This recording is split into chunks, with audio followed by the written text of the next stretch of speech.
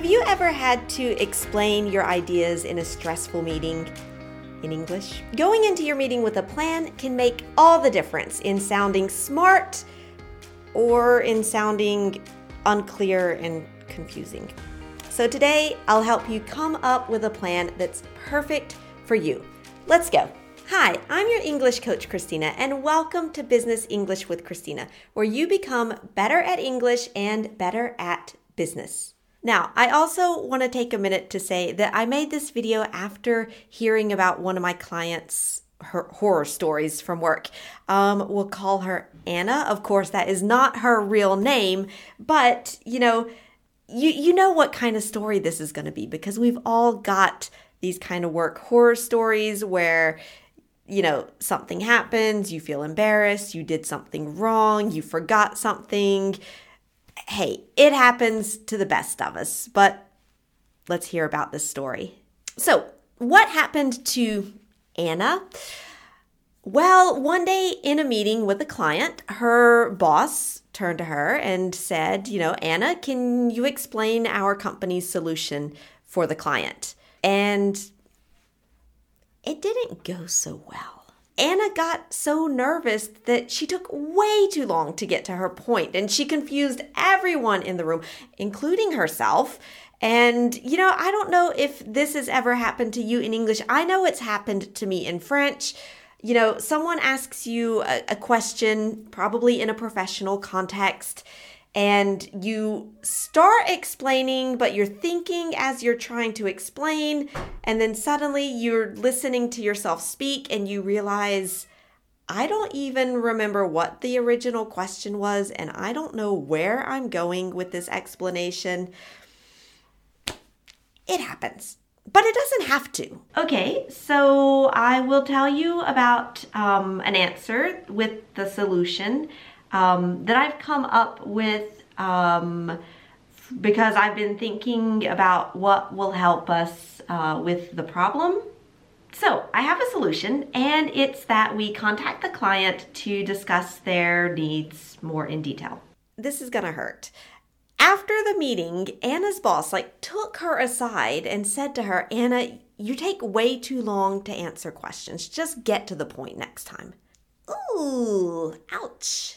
Now, just to be clear, not every boss will come out and say something so directly to you. I mean, yes, that was embarrassing for Anna, but it's also probably very awkward for the boss. But here's something that you have to know. People won't tell you that you're not effective in meetings, but they're thinking it.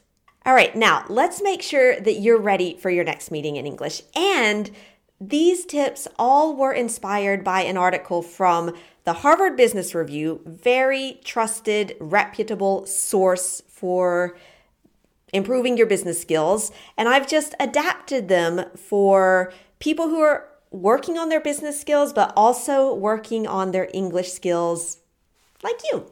The most important thing that you can remember is that it's okay to slow down. Take a deep breath,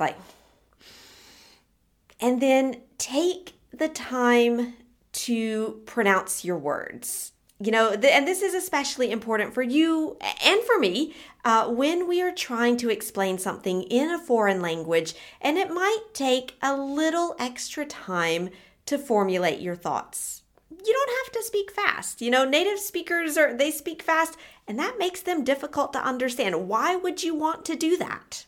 Tell the people in your meeting what ideas you're going to share. For example, if your client asks, why your product is different from your competitor's product, you can say, well, there are two main differences. First, we offer 24-hour tech support based here in the US. And second, we only work with companies in the automotive industry. So basically, we're experts in what we do. Or to explain why you're suggesting a specific solution for your client, you could say, there are 3 reasons why you should consider letting us help you with your cybersecurity. And then just go on to list your ideas.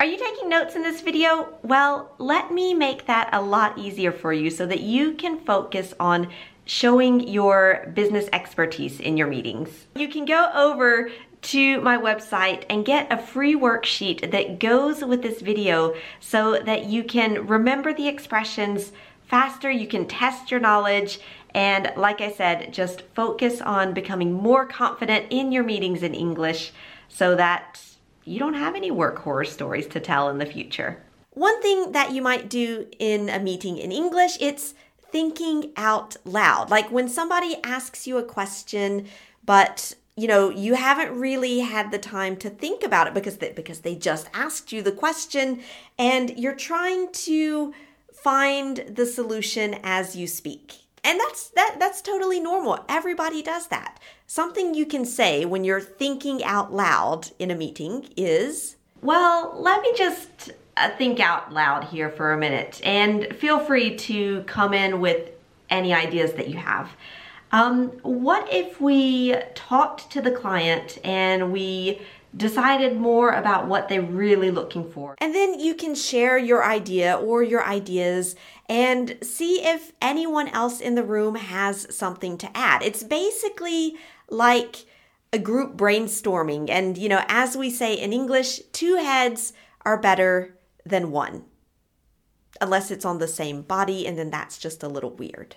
Now, remember that article from Harvard Business Review that I mentioned? Well, here's some exact advice that they gave in that article. Learn some typical sentences that you can use in tricky situations in meetings. So yes, even native speakers or very advanced speakers sometimes just need to have that set phrase so that they know exactly what to say in a difficult situation. Now, if you don't have the answer to the question, you can say something like this. I don't have that information right now, but I can find out and get it to you before 3 p.m. today. Saying that you're willing to find the solution and by a specific time makes you sound like a professional who is like on top of their game. But then you have to actually do it by that time that you said. So, what are some phrases that you can use to respond to surprises in meetings? Well, if you're not sure that you've completely understood, which is totally fine, you can say this. Could you tell us a bit more about what you're saying? Now, if you've been listening to your client for a while and you still disagree with them, here's how you can say that politely. I think I understand your point, but I see it a little bit differently. May I explain? So that's just a polite way to show that yes, you're listening, but you have other ideas. So there you have it, some concrete, simple steps that you can have to be a better professional, feel more comfortable in English in your meetings, and avoid those work horror stories like Anna's. And remember, if you don't use it, you lose it. And here's some ways that you can use what you learned in this video today. Do you have a work horror story? In the comments, please share it. Oh, please share it, because I love reading these stories, not because I love that you had horror stories, but because we see that it's totally normal, that we all experience these, awful moments. It's just part of life, but we can look at your stories. We can see, you'll see you're not alone. Other people will see you're not alone. You might give me an idea for a future video that I can help you with. And of course, it's the perfect opportunity to practice your English and share with our community. Now, if this lesson was helpful for you, I would love for you to tell me. And there are 3 ways that you can do that. On YouTube, give me a thumbs up and subscribe to my channel so that we can continue learning together every week. You can also go over to ChristinaRebuffet.com/worksheets and get the worksheet that goes with this lesson so you can really practice and learn everything in this video today. And you can go ahead and watch this next lesson, which is going to give you some exact phrases that you can use in your meetings in English. All right, thank you so much for learning with me, and I'll see you next time.